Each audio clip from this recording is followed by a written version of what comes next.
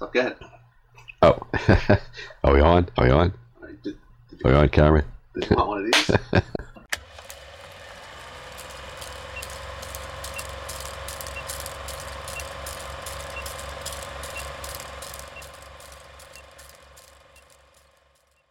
Welcome back to Maxie's Taxi, interviews of people you've probably never heard of.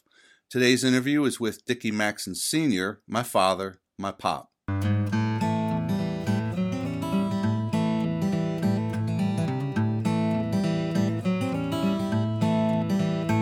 He's 80 now, but still very active and sharp-minded and fun to talk to whenever I can get him to stop puttering around the yard or working at his desk. Among other things, we'll talk about his flowers, his brushes, and one of his beloved vans catching on fire. This interview is rated G for general audiences, with no profanity or adult subject matter. Growing up, I rarely heard my dad curse. In fact, my father even gets annoyed today when I use words that he considers coarse. Like, for example, one time I was using the word turd as we were talking, and he was grimacing like he was eating a lemon. Finally, after the fourth or fifth use of the word, he couldn't stand it anymore. So he blurts out, "Could you please find another word rather than using that particular word?"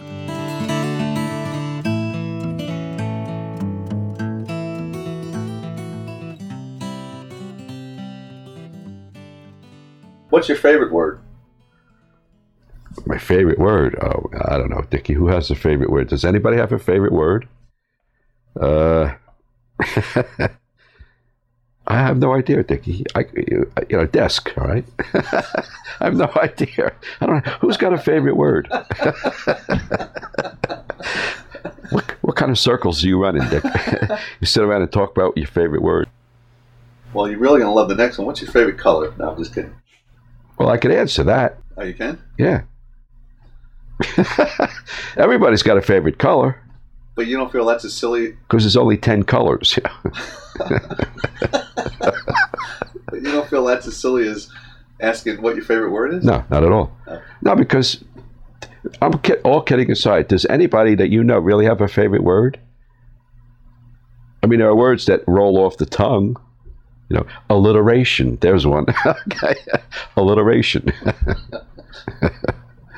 Mountain Dew. Shall we move on? Yeah, can we, please?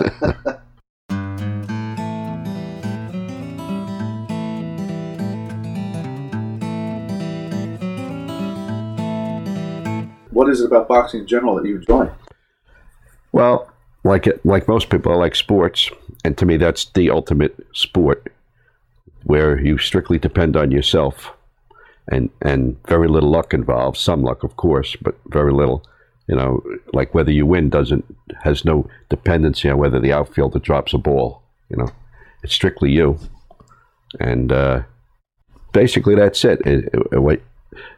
You're going to get your rewards. You know, if you're better, you'll almost always win. If you're a little bit better than the other guy, not always, but almost always.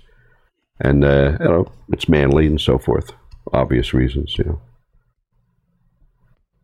I mean, I used to think to myself years ago that if I had my choice to do anything for the rest of my life, like you asked me a little while ago, it would either be a singer, a great singer, or a great boxer. But I'm sure if I really thought about it, it would be I'd rather be a singer. You don't get hit as much, you know.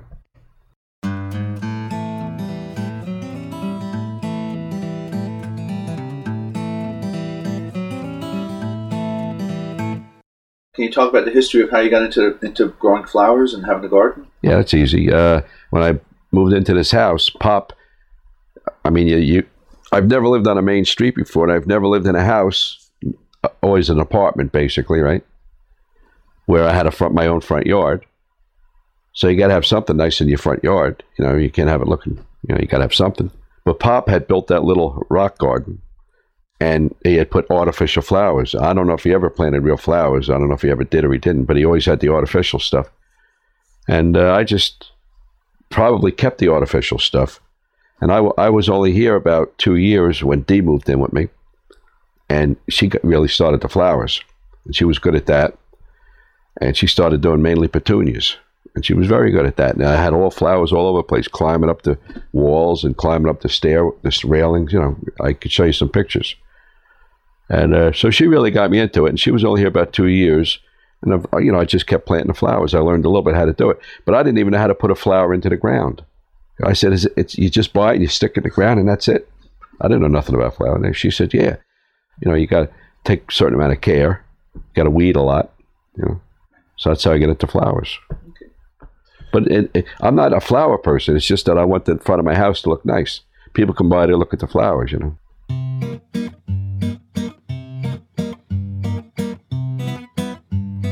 So 5, 6, 7 years ago, I did a lot of research on petunias, and I found out the best ones to buy. But usually you go to Home Depot or somewhere and you buy petunia, it doesn't tell you what they are. It doesn't tell you if they're wave. And I happen to know this because I had to research because they were all dying.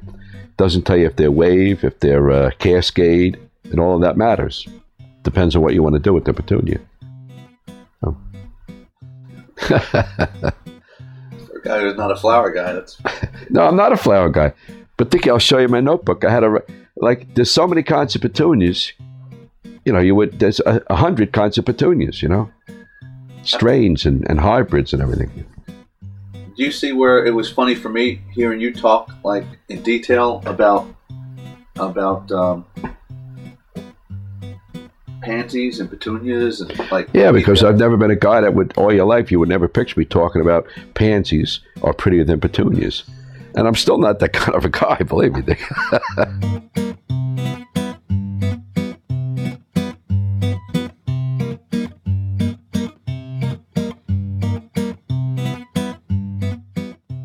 Well, since we're talking about Nana, can you tell me that story about what you'd like to do on her birthday with the flower?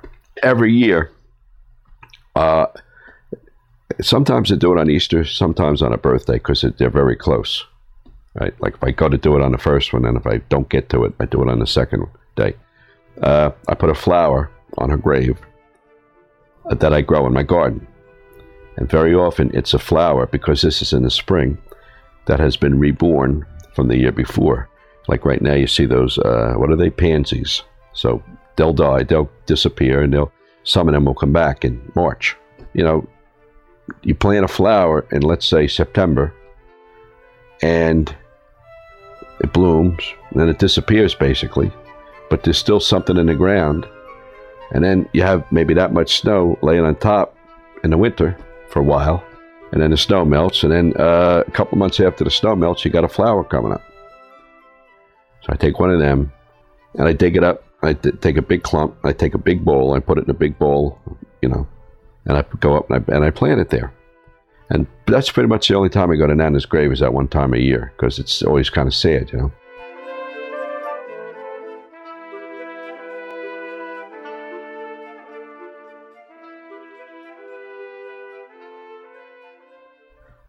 don't know, I kind of come up with good ideas for different things. I come up with good ideas of ways of cleaning things. I always say you can measure a man's intelligence by looking at his brushes. I have a lot of brushes. Do you have the bag of brushes out in the kitchen? I got a lot of brushes under my kitchen cabinet. Should I get the bag? It's up to you. Let me pause for a second. You get it. No. Don't turn it on yet. But I don't want to sit here and talk about brushes. Here's one that, this is for a specific drain. Are you running now? Well, yeah. You wanted me to, you're going to show me. Okay. Just show me that one. Okay. This is a brush that I made because it's the right angle, the right spiral, and everything for going like this and cleaning out a particular... Nobody knows what that drain looks like, Dickie, I mean, I'd have to take you and show you and say, see how it goes in perfectly? And see how I can unwind it? And if I didn't have that exact bend because of the shape of the sink and how close the drain is to the wall of the sink, you couldn't do it. So that's a manufactured brush, okay? That's the only one you want to show me? Let's see. Well, I have a brush that I attach to my vacuum cleaner. Talking about brushes. That I attach to my vacuum cleaner to the end of a long, telescoping smaller and smaller hose to clean the inside of my dryer, of my gas dryer. And I can snake it in there And I've never seen any tool anywhere in the world that does what that does. And the last end piece is as big as your pinky, and suck all the lint out of my dryer. Okay? So what's your reticence about talking about brushes? I just think it's silly. You know? Okay. I mean, people are going to think I'm nuts, that I'm a brush nut or something, you know? Yeah. Well, what do you jokingly say about a man and his, brushes? I already said it. You can measure a man's intelligence by looking at his brushes, but not just cleaning brushes. I have, paint brushes that I customize. I have paint brushes that I use for 10 years. What else you want to know about brushes?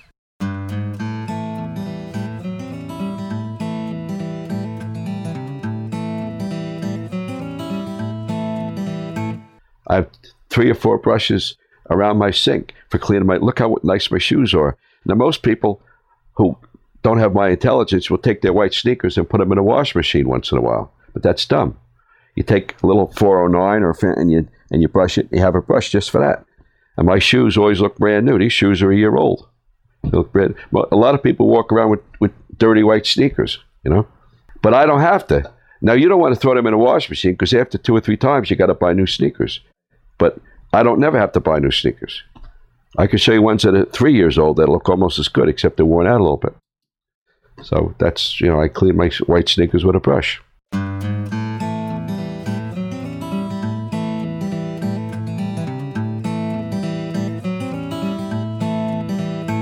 I have nail brushes. As you know, I have scratch brushes. I have a special brush that's perfect for shampooing my beard. I have 2 or 3 of them. Okay. Well, you got me going on brushes. Talking about brushes.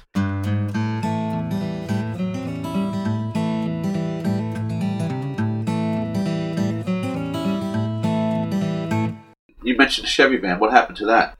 I was coming home from that. I was out clubbing in Keansburg, and it was in the middle of the winter. It was very cold, and it takes a while for your heater to warm up. And I had a little space heater that I kept in the van for working late and so forth. And a few times I would have to sleep in my van in the winter, and it was a propane heater, which actually has a little flame in it, And I lit it, and I'm coming down Carr Avenue in Keansburg, like 2 o'clock in the morning or whatever it was. And after I go, I lit it, and I'm driving, and I noticed that it caught fire on my curtain, that I cut off the back of my van. And I started to do something, but I said to myself, let me get to Dixie Lee parking lot, because I don't want to stop 2 o'clock in the morning right on the street, and for any reason. Let me get to the Dixie Lee parking lot, and I can pull in, put this little fire out. But then, in the meantime, it got bigger, of course. They spread faster than you think. And what happened was it caught the rug. It caught the rug on the floor. And that started burning, and I couldn't stop it. So I pulled in, and I went around the side. I remember I still had the jacket, which I saved. I think I showed you. I guess it was as I was jumping out of the driver's seat, the flame actually burned the back of my hair, the back of my jacket. It was spread that fast, But then I went around the side and I tried to drag the rug out, but because the rug had melted, I couldn't drag it out. So naturally, I had to get away. And I'm thinking, what should I do? So I go away. I go down to the corner, and I hide behind the building because I'm not going to be too close when the van actually blows up, when it hits the gas, right? How far was the parking lot that you were trying to get to? Probably a block or 2, and not that far. And it was like it was definitely a wrong decision not to stop and pull over and pull a curtain out or something. But yeah, it was definitely a wrong decision to keep driving. But I was afraid if you pull over, this is one of the main streets in Keansburg, and it's 2 o'clock in the morning, and Keansburg is famous for having cops, pull over drivers because, Keansburg is a honky-tonk town, and, everybody's coming out of the bars drunk. And there I am trying to put out a fire on the side. I'm thinking I'll wind up getting a ticket for something or other, So I figured if I get in the parking lot, at least I'm off the street. And it was only another block, like another 10, 15 seconds. But in that 10 or 15 seconds, it spread real quick. I was shocked. Do you remember the attitude of the cops in terms of, was it amusing to them, or did they roll their eyes or anything? Or did you joke about it? Do you remember anything at all? I don't remember joking about it. I wasn't in a joking mood, you know. I was nervous because I had a few beers. You know, I'm thinking, are they going to give me a ticket for drunk driving? Are they going to give me a ticket for anything? You know, 1,000 reasons you could get a ticket, I guess. But I didn't get any tickets. I couldn't believe it. I said, man, you know, I lost a van, but that was maybe the least of my worries. You know, you think you're going to go to jail or something, you know. There were no repercussions whatsoever, except I lost a van, you know. But you didn't feel like you had blundered? Oh, I felt like stupid, of course. Of course. I had to tell him I got a flame heater in the back of my van, and there's the curtain, and there's the rugs, and I'm like, and I just let it and started driving along. Of course I felt, it was stupid, you know. How much stupider could you be, you know?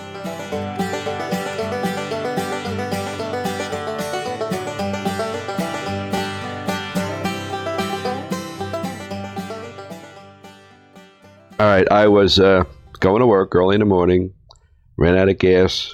Just before the crest, I come to a stop trying to make the crest of the bridge. If I had made it over the crest, I could have made it down and gotten onto a shoulder and been much better off. But here I am in a fast lane, top of a bridge, Garden State Parkway, fast traffic lane, stuck. And all the cars are going around me, and I'm holding up traffic and everything. Bad spot to be in. But it wasn't too long before a cop came. He's looking in, he says, is your gas gauge all right, buddy, or something like that? And I said, yeah, and he just went, you know, in other words, how dumb could you be, you know? At least, or either that, or most people would say, oh, my gas gauge don't work, officer, so they don't look stupid. But I said, no, nothing wrong with my gas gauge, something wrong with me, you know? All right, now you got it. Now you got it for posterity. No, yeah, I'm out of gas. No, my gas gauge ain't broken. Got to take a break, folks. The interview is peeing his pants over here. That's one of my favorites. I mean, you know, what could you say? No, the gas gauge ain't broke. But from that point on, the guy was very helpful. So strategy worked, you know. Yeah, I got to help this old fool, you know.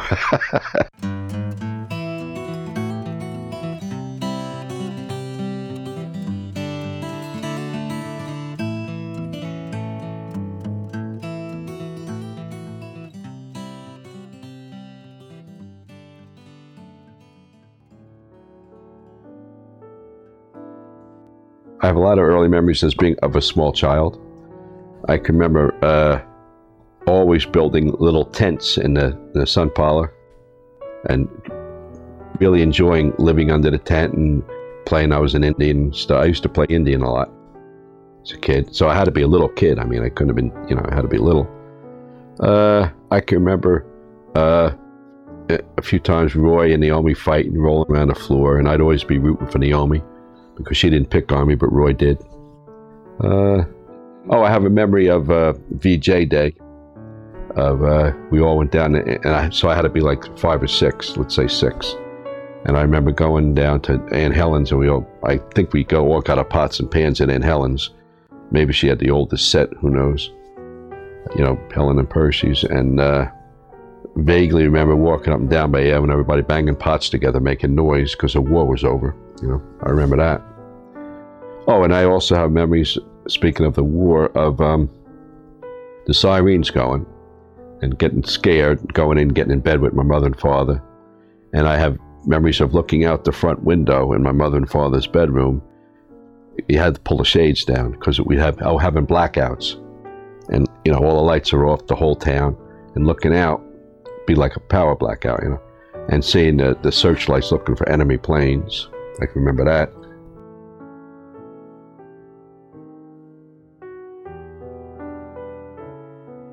I remember going to the movies and going, it seems in my mind like every Saturday night we got in the car and we went to Long Ranch to the movies.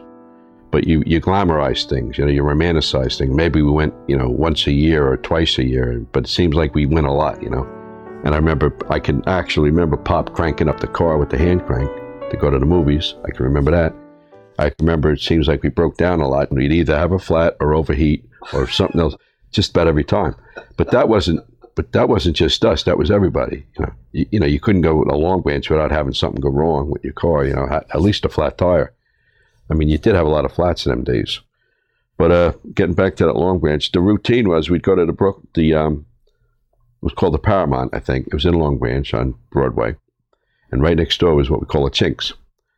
What's so funny? And I remember that the only thing I wanted to get was the egg drop soup, which was 10 cents a bowl. And I remember, everybody, they'd get chow mein or whatever they would get. And I would I'd have like 3 bowls of soup. That was a real treat,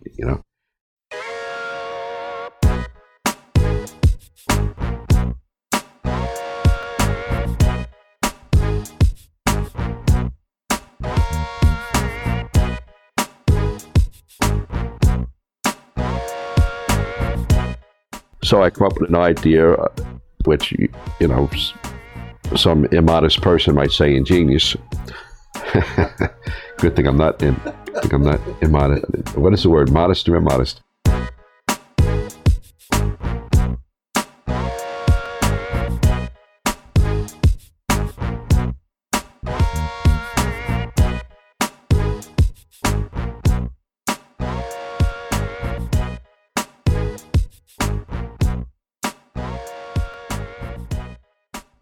So that's it for this episode. Thank you for listening to Maxie's Taxi, interviews of people you've probably never heard of. Special thanks, of course, to my dad, Dick Maxson. Thanks for everything, Pop, and I mean everything, over all the years of my life. And thanks to the others who encouraged or inspired my love of interviewing people. Mrs. Maureen Keeler, Dr. Bob Cole, Dr. Gerald Flannery, Studs Terkel, and This American Life. And thank you for taking time out of your busy lives to listen to Maxie's Taxi. If you'd like to drop me a line, my email is maxon.richard@gmail.com. That is Maxon, maxon.richard@gmail.com. Finally, if you'd like to see film versions of some of these stories, you can go to vimeo.com and just search with my name. For instance, you can watch my dad as he expands and expounds on brushes, or you can see kids from the 70s jumping off the old Highlands Bridge as Ricky Hebert talks about his one and only jump into the water. That's vimeo.com. Thank you again. Farewell, good luck, and I hope to see you for the next episode. Yeah, because I've never been a guy that would, all your life, you would never picture me talking about pansies are prettier than petunias. And I'm still not that kind of a guy, believe me. Got to take a break, folks. The interview is peeing his pants over here. Shall we move on? Yeah, can we, please?